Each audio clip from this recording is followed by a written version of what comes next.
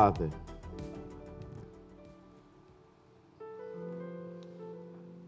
thank you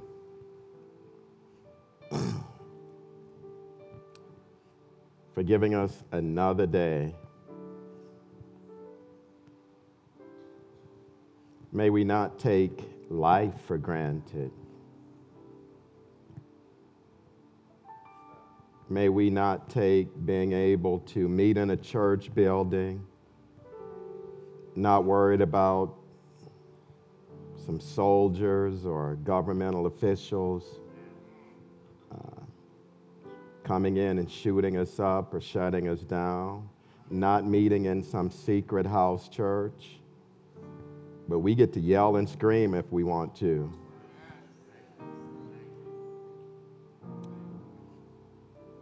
Thank you that we're not meeting under some big tree like I've seen churches in Africa do, because they don't have a building.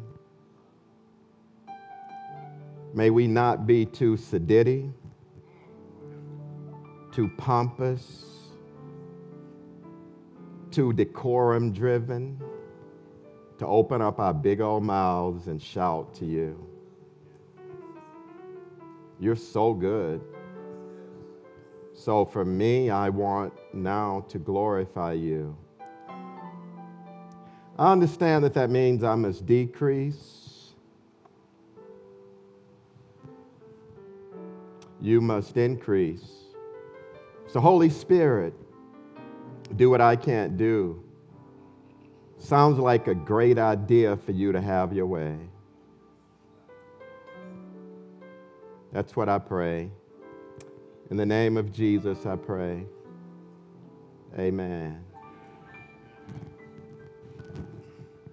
So I'm not going to preach today.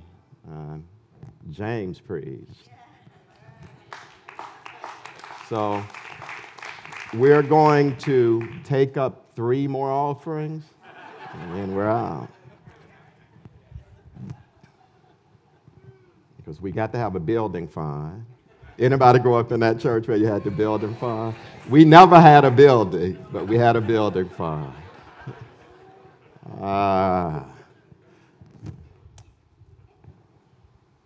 Feeling blessed or feeling stressed? Where are you at on the spectrum? Feelings of blessing or feelings of stressing? Let's be honest, too. One of them lines I never noticed, it said, I've never been more glad. I was like, I don't know if I'm there yet. Being glad when hell comes. Be careful when you sing a lie. Now, I'm not saying y'all are. I'm just talking about me. I ain't glad yet. I like it to go smooth. And am I the only one? Let's just be honest. Feeling blessed or feeling stressed. Sometimes I miss my obvious blessings because I'm more concerned with focusing on my minuscule stressing. When life gets tough, we do have a choice. We do have a choice. We can make the choice. The goal is to have not merely a hallelujah, but a hallelujah mindset in the midst of hellacious milieus. Why? You're going to have your hell. If you live 1 minute, if you only live a minute, that minute, the fact that you only lived a minute was filled with hell. You died in a minute. You're going to have your hell. No choice in the matter. You can choose to have a hallelujah. So, choice making, decision making is what this series is about. It's what we see in 2 Corinthians chapter 11 as we look at this guy by the name of Paul. We're looking today at Paul's list. Paul has a list in the text. Anybody here keep lists? Anybody? Maybe you're like my wife. Maybe you have a list of things you pray for. Maybe you have a list of people you pray for. Maybe you're like my wife again with this fancy sheet. You have like a grocery list. Maybe you have a list of people, I don't know, that owe you money.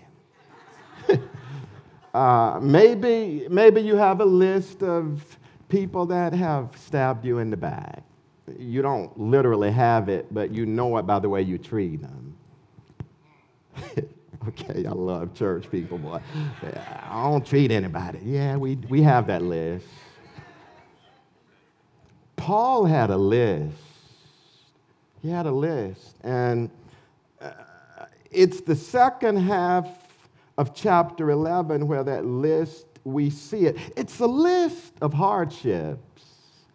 It's a list of trials and tribulations, but he makes a choice to not quit, to keep serving God. First thing we're going to do is look at the what on the list. The what on the list. Paul takes his list out and he asks a question in verse 23. And I'm going to give you context later, so don't sleep yet. He says, are they ministers of Christ? We don't know who he's talking about yet. I'll tell you later. Are they ministers of Christ? I'm talking like a madman. Then he goes ahead and he pulls out his list, Greg. He pulls out his list. He says, I'm a better one. That's first thing on my list. With far greater labors. That's on my list. I got some works on my list. Far more imprisonments with countless floggings. Often near death. 5 times I've received from the Jews 40 lashes minus 1. 3 times I was beaten with rods. Once I received a stoning. He ain't talking about smoking weed. 3 times I was shipwrecked. For a night and a day I was adrift at sea on frequent journeys. He says danger 8 times. In danger from rivers. Danger from bandits. Danger from my own people. Danger from Gentiles. Danger in the city. Danger in the wilderness. Danger at sea. Danger from false brothers and sisters. That one got me for some reason. False people that, they meet you after church smiling, but they false as a $17 bill. And it's bad when you get comfortable being false. And toil and hardship through many a sleepless night, hungry and thirsty, often without food, cold and naked, my favorite verse, besides other things. I'm under daily pressure because of my anxiety for all the churches. I love the church. I love the sheep. I love people sometimes who don't even love me back. Who is weak and I'm not weak? Who is made to stumble and I'm not indignant? In other words, when the church people hurt, when they go through hell, we're inextricably intertwined. I feel what they feel. In Damascus, the governor under King Aretas guarded the city of Damascus in order to seize me, but I was let down in a basket. This is all on my list. Through a window in the wall, kind of like Lil Jon, and escaped from his hands. Y'all see his list? Paul's list is a list of occupational hazards.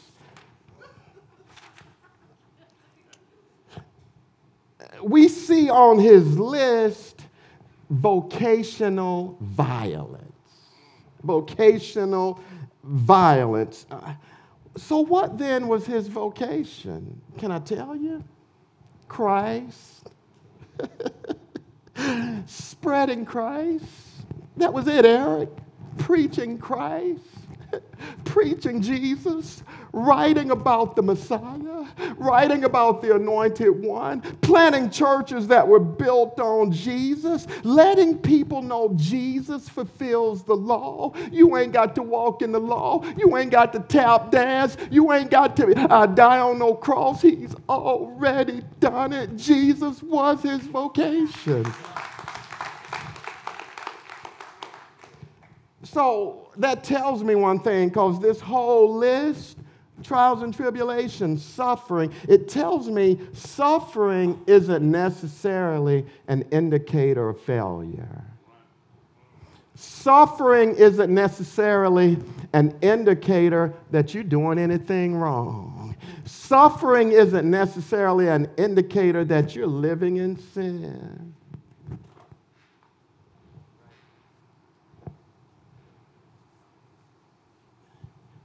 You finna snap some pictures? Go ahead, get me. Go ahead. Thank you. Thank you. I figured if you're going to get up in the middle of that line, thank you, for real. Hey, how would you feel, because we read this stuff, how would you feel if you knew you were serving God and he still let the hell come? How would you feel if you knew you were diligently walking out his will and he didn't stop the trials? He didn't stop the tribulations. When I read this text, I wonder, did Paul ever get mad at God?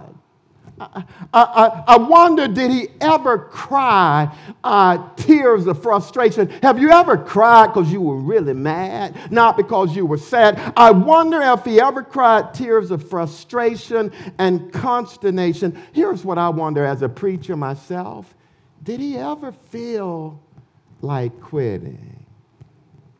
You don't want to talk to me on any Sunday evening. You don't want to talk to me on any Monday morning. Maybe I'm being too transparent, because every Sunday evening, it's time for me to retire. Real talk. Every Monday morning, it feels like this ain't worth it. I can't help but wonder, I ain't have it nearly this bad. You ain't finna strike me 39 times. When you get to number 3,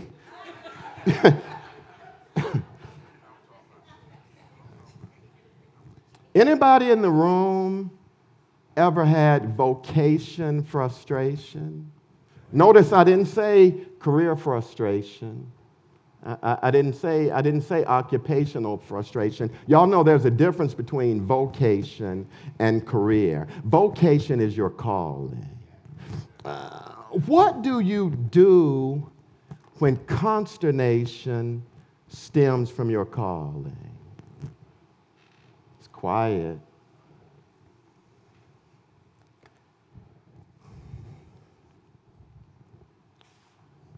Tuesday or Wednesday, I was studying.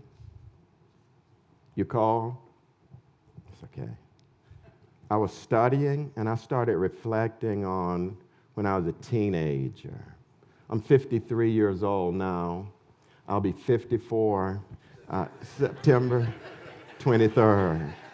That's my birthday, September 23rd. I don't see anybody writing. It's okay. Y'all got it now. But I thought around Tuesday or Wednesday, y'all do know I haven't always been a preacher. I thought back to my teenage years, and there was one season in particular where I was involved in something that was dangerous. I did some stuff that could have got me hurt. If I can be honest with you, could have got me killed. I knew I was wrong, and I was sneaky with it. And all I could do Tuesday or Wednesday when I thought about it, at almost 54, which I'll be on September 23rd, I couldn't help but think, when I look back at that season, I survived.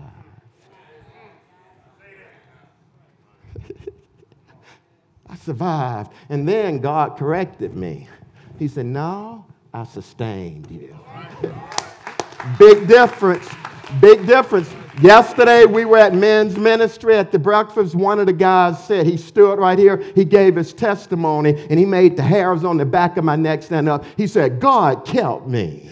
God kept me. God kept me. That's what Paul's list proved. Write this down. Your list of hardships should be used as tools to testify, not that you survived, but that you were sustained. Does anybody in the room have a list of what's? Anybody in the room, you got a list of what's that God kept you in the midst of your what's? In my list, I have not been shipwrecked, but somebody can say I have been on drugs. I've never been shipwrecked, but I did used to smoke crack, and God sustained me. I haven't been stoned. I haven't been flogged, but I have been sexually abused. Somebody in the room can say it's still through the sexual abuse, God sustained me. I haven't been beaten with rods or flogged. I have been lied on. I have been cheated on. I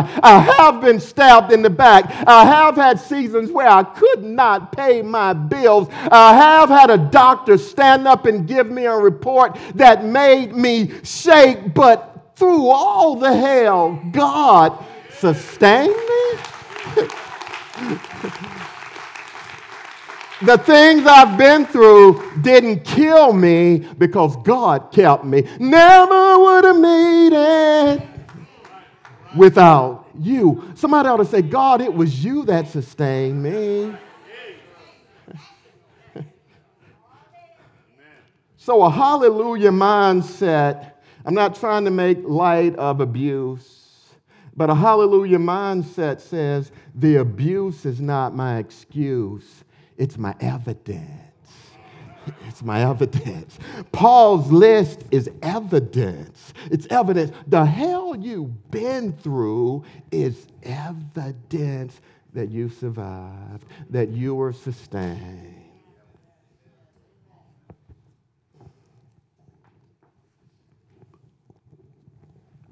You ought to think about the what on your list. Some of you had a daddy walk out on you. You didn't even know him. But here you are in church today. Some of you had a spouse punch you in the face. Had a lady recently told me she didn't know if she was going to make it when her boyfriend was choking her. Recently. Didn't know if she was going to live. He put her in the hospital recently. She's alive today. You ought to think about the what. I know we're a church and we look good, don't we? Some folks been in some hell in this room. And I don't want to pastor a church where we're too cute. Nah, we ought to praise God.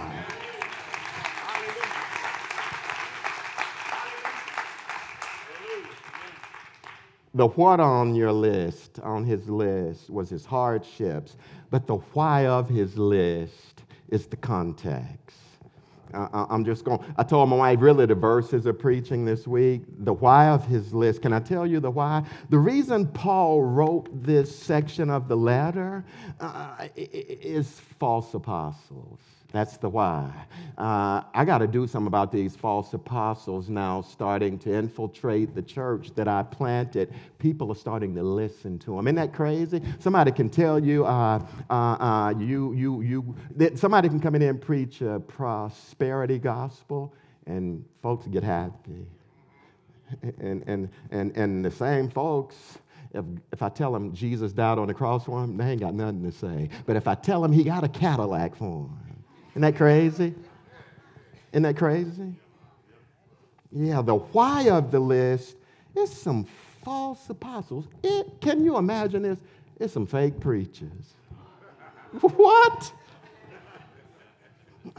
Verse 1, here's the context. I wish you would put up with me in a little foolishness. Yes, you do put up with me. I feel a divine jealousy for you. For I promised you in marriage to one husband to present you as a chaste virgin to whom? Christ. But I'm afraid that as the serpent deceived Eve by its cunning, your thoughts will be led astray from a sincere and pure devotion to whom? Christ. For if someone comes and proclaims, listen to this, another Jesus, another one, than the one we proclaimed, or if you receive a different spirit from the one you received, or a different gospel from the one you accepted, you put up with it readily enough. I think that I'm not in the least inferior to these super apostles. I got to stop here. I ain't trying to accuse Paul. Paul is a badder boy than I am, but it seems to me he's a little bit passive aggressive. Now, I'm going to fix it up and let's just call him, he's prophetically passive aggressive. That sounds churchy. He's spiritually sarcastic. He's prophetically psychological because he's calling them super apostles. He talking about false apostles. He's being funny. Because he's mad. Because y'all listening to these jokers. I'm going to give them a title. I'm going to be facetious. I'm going to make my point. That's how my daddy raised me. He always made a point by going around. I'd be like, Daddy, where you going? Because he knew that's how I listen. Paul says, even if I'm untrained in speech, apparently these false apostles been saying, he writes good letters, but he ain't such a good preacher. Paul's like, that don't even matter. If I'm untrained in speech, I certainly ain't untrained in respect to knowledge. Certainly in every way and in all things, we've made this evident to you. Did I commit a sin by humbling myself? He's being facetious. He's saying, y'all put up with people that ain't even humble. I've been humble. So that you might be exalted because I proclaim God's good news to you free of charge. I robbed other churches by accepting support from them in order to serve y'all jokers. And when I was with you and was in need, I didn't burden anyone, for my needs were supplied by the brothers who came from Macedonia. So I refrained and will continue to refrain from burdening you in any way. As the truth of Christ is in me, this boast of mine will not be silenced in the regions of Achaia. And why? Because I do not love you? God knows I do. And what I do, I will also continue to do in order to deny any opportunity, an opportunity to those who want an opportunity to be recognized as our equals in what they boast about. These false apostles were boasting, man, and these people are listening to them. For such boasters, by the way, now, he say it's time now to stop being passive aggressive. I'm going to stop beating around the bush. I'm going to call it what it is. He says in verse 13, such boasters are false apostles. They're deceitful workers, disguising themselves as apostles of Christ. And no wonder, he goes there. He says, even Satan disguises himself as an angel of light. That one sent chills through me because I wonder how many of the sins I committed back in the day was I just dancing with Satan. I wonder how many times have I been in a club slow dancing. Y'all don't hear me, boy. Smelled good, but Satan. Okay, y'all don't hear me slow dancing to silk. Let me take your hand down, but Satan behind it. Till you say stop, Satan behind it. When I read, y'all do know Satan is real? And y'all do know he ain't finna walk up in your house with a pitchfork and no doggone tail. Y'all do know that, right? Y'all do know that he has ministers?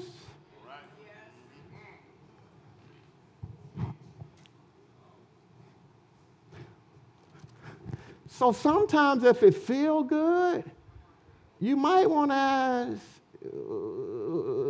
where does this feeling come from? Because Satan can make it feel good. It feels good to tell somebody off, cuss somebody out. Don't it? You ever cuss? Anybody ever had that cussing ministry? I see them hands. Have you ever told somebody off and you just feel good? But God ain't getting no glory.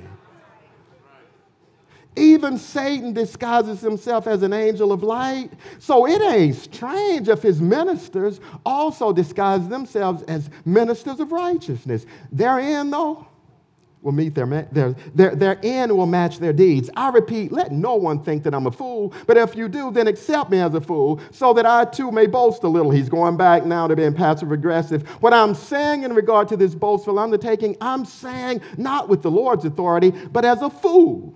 Since many boast according to human standards, I will also boast. Let me clear my throat. For you gladly put up with fools, being wise yourselves. He's being sarcastic again. He said, y'all wise. He don't mean that. Y'all listening to these false. Y'all think y'all know anything. Sounds like my mama. You think you know better? Go out. And one time I was mad at my mama. She said, leave. I went to leave. I went and I turned the knob and I was like, I ain't got no food. I had a place to go. This is what Paul is saying. Y'all ain't really wise. Verse 19, for you gladly put up with fools, being wise yourselves, for you put up with it when someone makes slaves of you, or preys upon you, or takes advantage of you, or puts on airs, or gives you a slap in the face. To my shame, he's being facetious again. I must say, we were too weak for that. We loved y'all. Y'all didn't appreciate us. But whatever anyone dares to boast of, I am speaking as a fool. I also dare to boast of that. He says, listen to this. He said, are they Hebrews? Doggone it, so am I. Are they Israelites? Shucks, so am I. Are they descendants of Abraham? I is too. Are they ministers of Christ? I'm talking like a madman. I'm a better one. If I must boast, I will boast of the things that show my weakness. The God and Father of the Lord Jesus, blessed be he forever, knows that I do not lie. All of this is the why of Paul's list. All of it is. It's the why of his list. It's a testimony. Paul's list, y'all hear me, is a testimony. Here's the thing, though. It's not a churchy testimony. Oh, I want to thank God for my early rising this morning. I want to thank God that the bed I slept on wasn't my cooling board. I want to thank God that God is good all the time. No, it wasn't that kind of testimony. It wasn't a church testimony. It was a courtroom testimony. Y'all hear me? Paul was Johnny Cochran in it. Paul was on the defense stand, listen to me, defending himself to a church that he planted. Do y'all see how humble he was? Man, if you a mama in the grocery store and you pushing little Junior around and little Junior's throwing a temper tantrum, and you give him an excursus, a thesis on why he can't have chocolate. Little Junior, you had chocolate this morning. You can't have another Mountain Dew. You had your 13 grams of caffeine. What the heck is you doing? Do like my mama did. Take that finger, twist. You ain't got to say anything. Do this with your eyes. Do it. It works. It works. Cross them.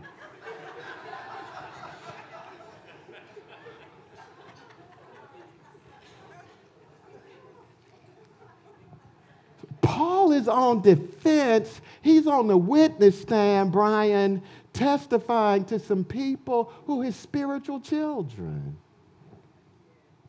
So if I'm going to be a defense attorney, Paul's mindset is, I got to have a good defense strategy. So what's his strategy? I'm going to boast. By the way, Paul thought boasting was foolish. So he left his normal way of thinking. He said, I'm going to speak the language they understand. They like folks that boast. They like their pastor to have a nice car. They like they pastor the ball with a big old house. That way they can go out and tell their friends, my pastor is the bishop, apostle, doctor. No. So I'm going to speak their language. I had somebody tell me one time they get sad every time they see me walk to my little car. Well, if that makes you sad, you don't get what I've been preaching all these years. And if it make you that sad, hook me up. That ain't hard. I'll take it. Y'all know what I want. I want a Jeep. A white Jeep. I'll get my own dice. What's the why?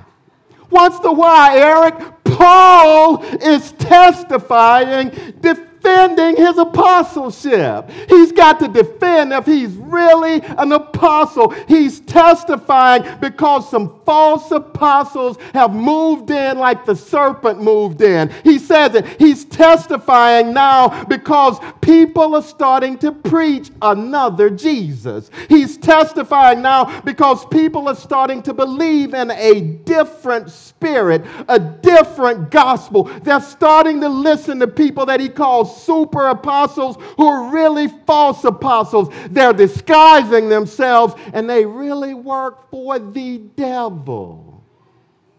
And Paul loves the church he planted so much that he'll humble himself and defend his apostleship. He'll be that mom in the grocery store who's patient with that little bad kid. So don't take my advice. Don't twist their arm. Love the hell out of them. Don't beat them down. Keep giving them the gospel. Don't have to prove that you're the big dog. Humble yourself and love the hell out of them. Yes, you're right. They're wrong. Who cares? You just right this time.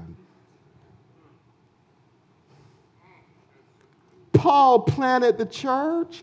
He served them. He loved them. Now he's testifying, having to prove he's a real apostle. Why? Because of some fake apostles. When I was a newlywed, moved my wife to the best apartment in town, which ain't saying a lot where we lived. Her sister wasn't happy that we lived in the city it was a dangerous city. I said, the compromise will be, we'll get a pretty good apartment. Directly behind our apartment was another complex that was off the chain. It was off the chain. They were always partying, always doing something. And I'd have to go over there and get my wife. She'd be at all the parties. Like, stop it, honey, come home.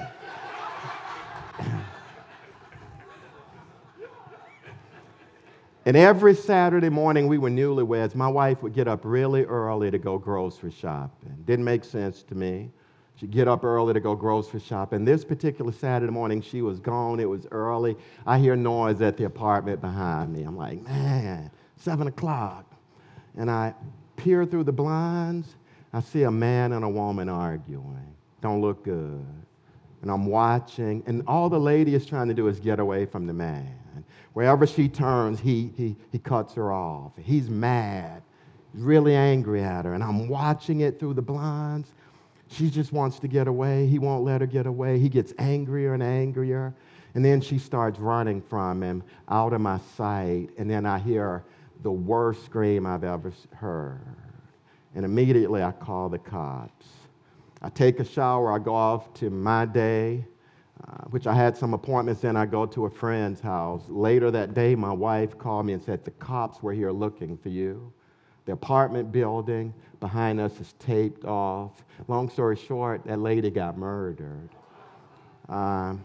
They wanted me to come to the police station. I saw her dad crying. I didn't know this lady. They showed me pictures of her. She had been stabbed with the butcher knife. They showed me the butcher knife. She's lying in a puddle of blood, dead. I got to identify her since I made the 911 call. And eventually, lawyers contacted me wanting me to testify. Somebody that knew the man says, "You don't want to testify, Keith.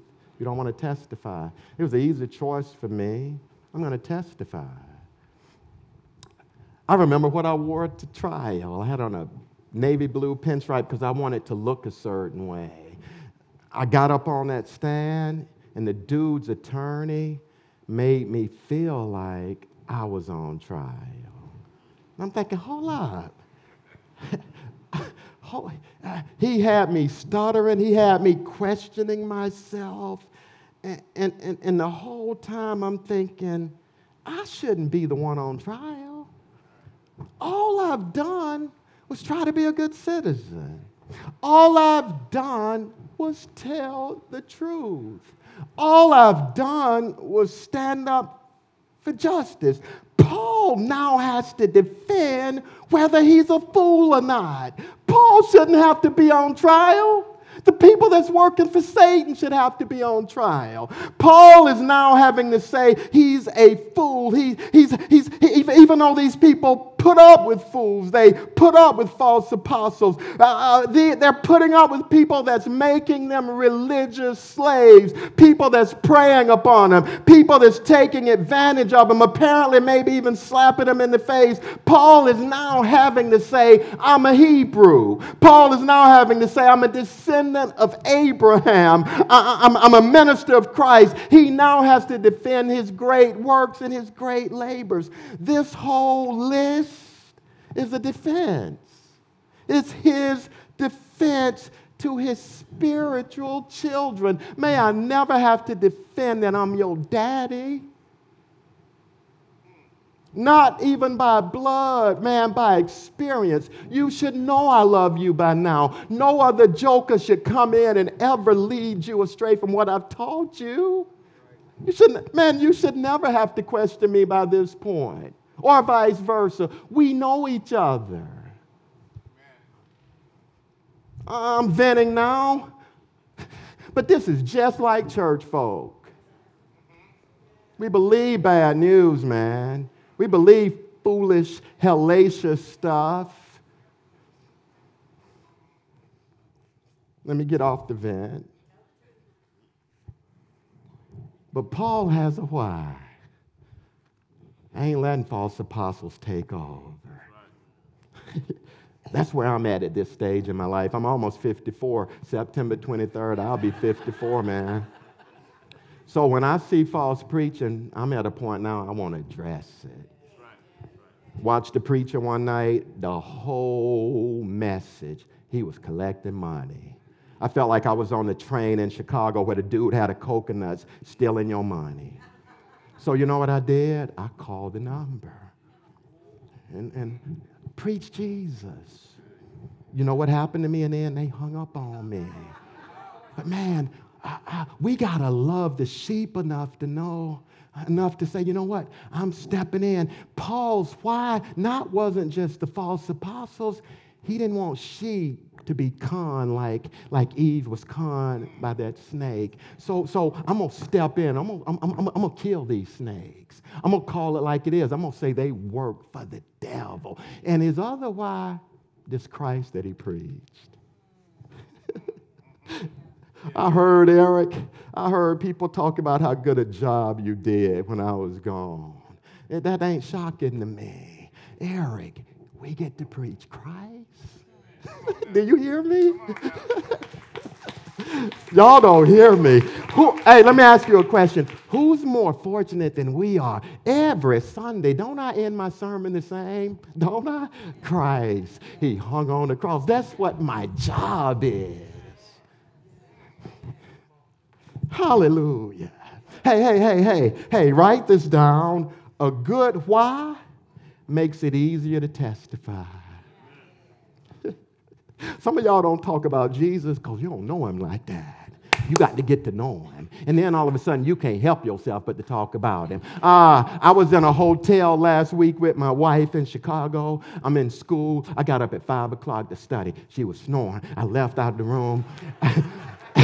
I went downstairs. 5 in the morning, nobody is in there. I'm reading for school, man. A lady comes in, huge hotel lobby, all of these chairs. She sits in a chair. She realizes, I want to sit at the same table that dude sits, an older lady. She takes her book bag. She sits across from me. We speak. I'm thinking, I don't really want you here.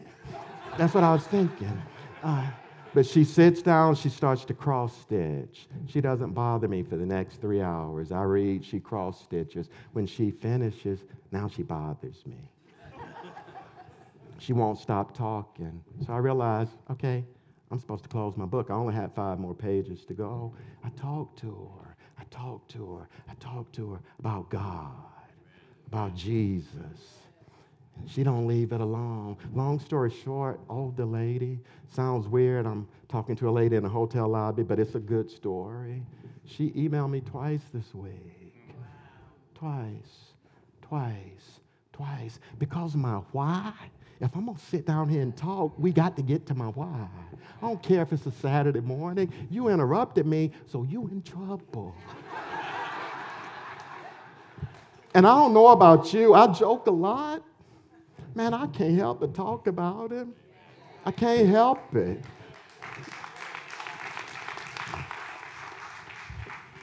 Because my list is longer than this. That thing that I could have died about, it's embarrassing. What I was in. So if you going to interrupt me, you're going to hear about Jesus. Your why should make it easier to testify. Has he ever done anything for you?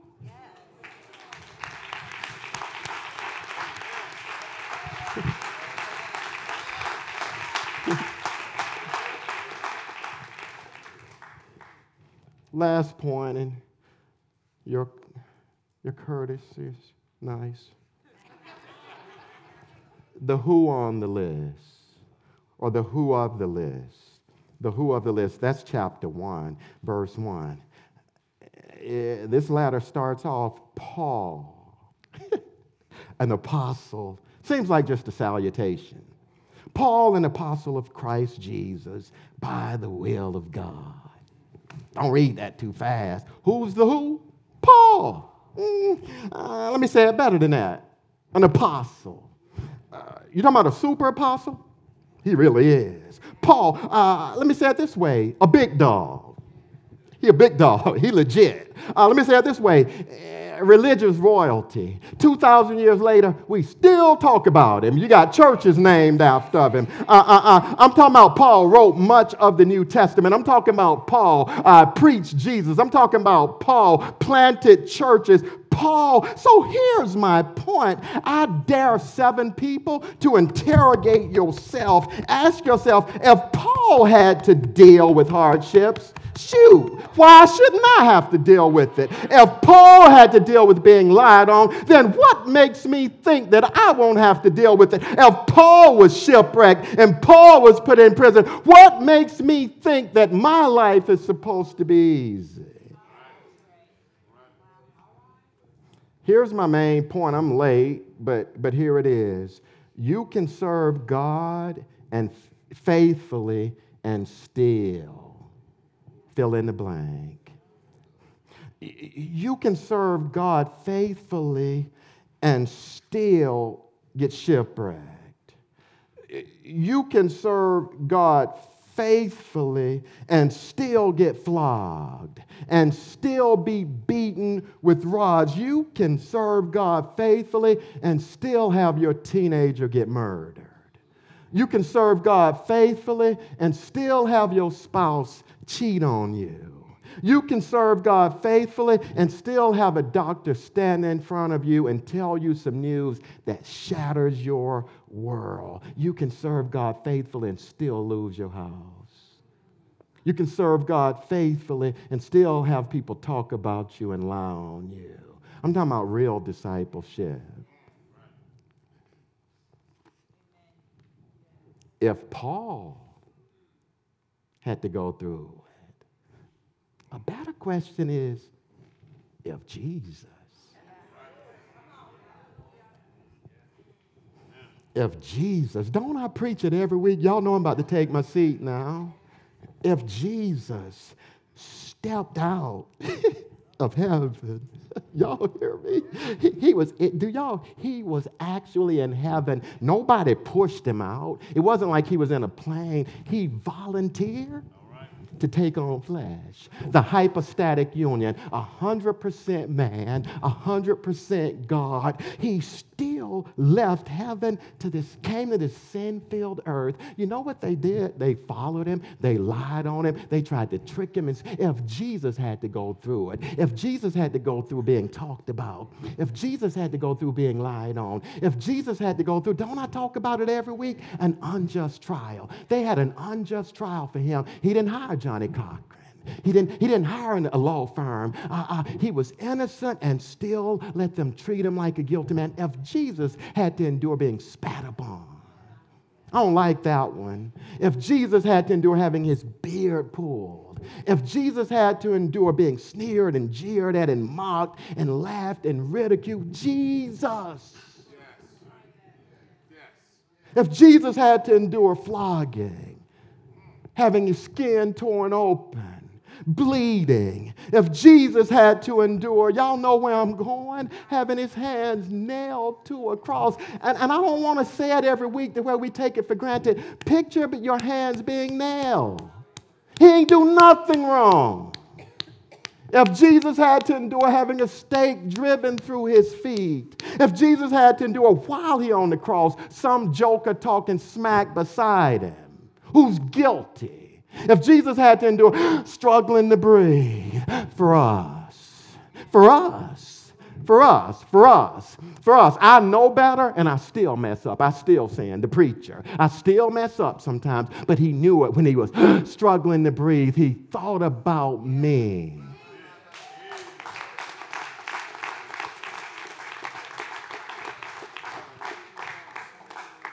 If Jesus died,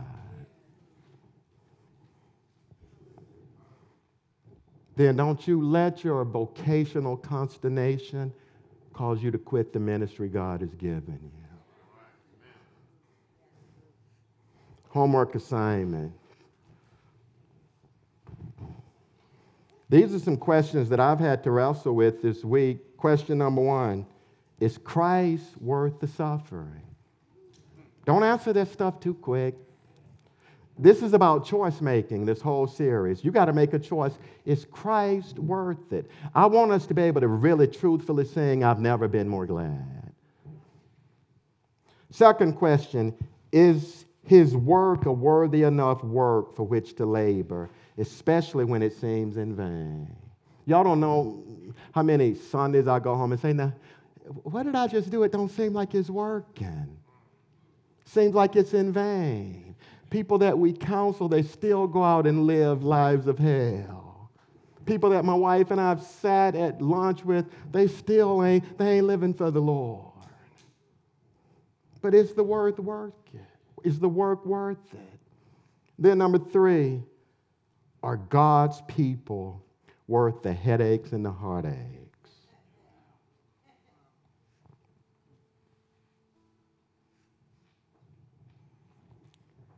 I was just going in there. Paul was let down in a basket. Chapter 11, no resolution.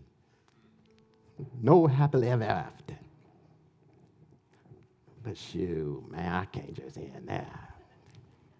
There is a chapter 12. Paul says, had a thorn in my flesh, prayed about it. God said, my grace is sufficient for you. He says, for power is made perfect in weakness. So Paul concluded, whenever I'm weak, then I'm strong. When you're going through your hell, when you're doing all you can to live for the Lord, things are still going bad, know that his grace is sufficient for you. His grace is sufficient for you. His power It's made perfect in your weakness. When you're weak, you're strong. As the ushers get ready to prepare the elements, Paul talks about this other Jesus, this other gospel, and we want to make sure that you don't believe in another Jesus. This other Jesus that sometimes even the world would like to portray, this southern Tennessee Jesus, blonde hair, blue eyes, laying in a field with petting a little baby lamb. That's not the Jesus that you'll read about in Revelations. The Jesus that you'll read about in Revelations is a king born in the Middle East, and when he's coming back, he's going to come back as a warrior, as a king. And he's going to be looking for a church, the Bible says, without blemish. That's the king and the Jesus, the real Jesus from the Bible. And the other gospel would be one of a lie that we continually hear, even from our kids sometimes. The other gospel is, I got it. You ever hear your kids say that when you're trying to help them with something? I got it. When the truth is, you don't got it. You need Jesus. I need Jesus more right now than I did this morning. I need Jesus more right now than the day I got saved. The real gospel says you don't got it. That's what Paul said. He realized that he had to boast in his weakness, saying, Jesus, I don't have it. And so as we take this time, there is a warning, a caution from Paul in 1 Corinthians chapter 11. He kind of talks about why we even do communion. Please let us know, let any of our ushers know if you don't have communion, but I do want to give you a warning.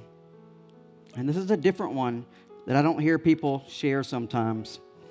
I'm going to start at verse 20. It says, when you meet together, you are really not interested in the Lord's Supper. Verse 21, for some of you hurry, so we're not in a hurry, we're going to slow down for a minute, to eat your own meal without sharing with others. As a result, some go hungry while others get drunk. What? Don't you have your own homes for eating and drinking? Or do you really want to disgrace God's church and shame the poor? What am I supposed to say? Do you want me to praise you? Well, I certainly will not praise you for this. For I pass on to you what I received from the Lord himself. On the night when he was betrayed, the Lord Jesus took some bread and gave thanks to God for it. For when he broke it in pieces and said, this is my body which is given for you, do this in remembrance of me. In the same way, he took the cup of wine after supper, saying, this cup is the new covenant between God and his people, an agreement confirmed with my blood. Do this in remembrance of me as I often you drink it. I'm going to get to when we actually do it in a second, but I want to read while I'm reading this. For every time you eat this bread and drink this cup, you are announcing the Lord's death until he what? Comes again. How's he coming back? As a king looking for a church without blemish. So anyone who eats this bread, here's the warning, and drinks this cup of the Lord unworthily is guilty of sinning against the body and the blood of the Lord. That is why you should examine yourself before eating the bread and drinking the cup. For if you eat the bread and drink the cup without honoring the body of Christ, you are eating and drinking God's judgment upon yourself. That is why many of you are weak and sick, and some of you have even died. And here he says it one more time. But if we would examine ourselves, we would not be judged by God in this way. Yet when we are judged by the Lord, we are being disciplined so that we will not be condemned along with the world. So my dear brothers and sisters, when you gather together for the Lord's Supper, wait for each other. If you are really hungry, eat at home so you won't bring God's judgment upon yourselves when you meet together. I'll give instructions about the other matters after I arrive. We're going to take a moment, and if you want to do that as a believer, that you would come to the altar and do some business with Jesus. Nobody's going to judge you, because we want to be clear that it's not just about those big sins. You know, we got the big sins where everybody wants to go after pornography and lust and homosexuality, and they kind of attack these things. But man, Paul right here literally even talks about how we treat the poor, that we're greedy as a church. as a body of believers that we can be in such a hurry that we'll forget and shame the poor. So maybe that's a caution and a reminder to yourself. Maybe I need to examine myself and how I treat others and how I treat the poor. And then if you're not suffering because of Jesus, maybe you're suffering because you keep making the same mistakes over and over as an unbeliever, not believing that Jesus was born of a virgin, he died for your sins, and he was resurrected on the third day, defeating death once and for all for you. That's a personal thing that you have to take. You can't catch that. It's not hereditary. It's not like a germ that you get from your neighbor. You have to take that personal for yourself. So before you partake of this, as we get ready, just take a moment. Maybe you do that in your chair. You examine yourself and say, Lord, point out anything in me, the Bible says, that offends you, and would you lead me along the path of everlasting life? So let's just take a moment before we break bread.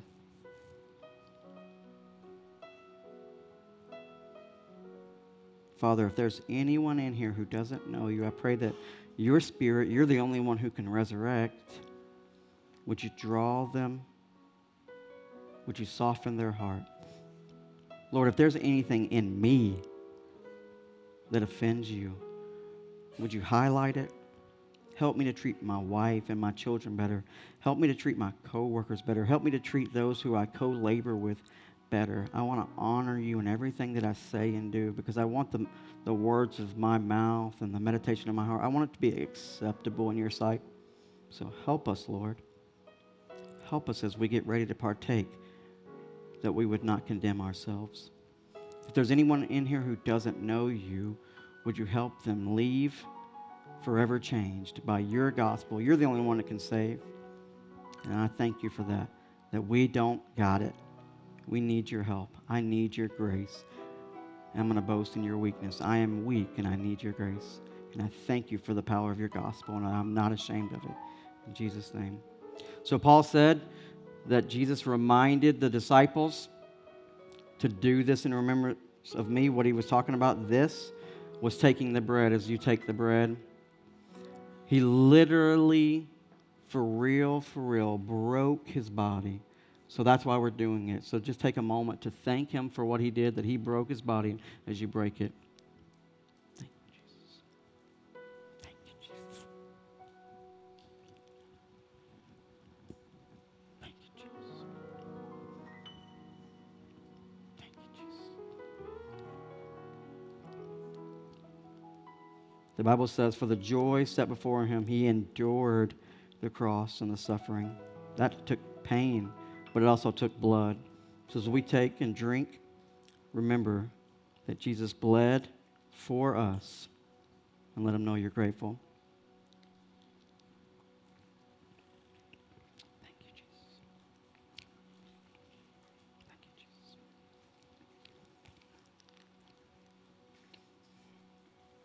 I'm going to pray, and after I pray, we'll be dismissed, but I just want to encourage you, don't take this and keep this for yourself. Rob shared such a powerful story yesterday about a coworker who literally, he let go, he fired, and that man, instead of retaliating or getting upset, shared the gospel with him, changed his life forever.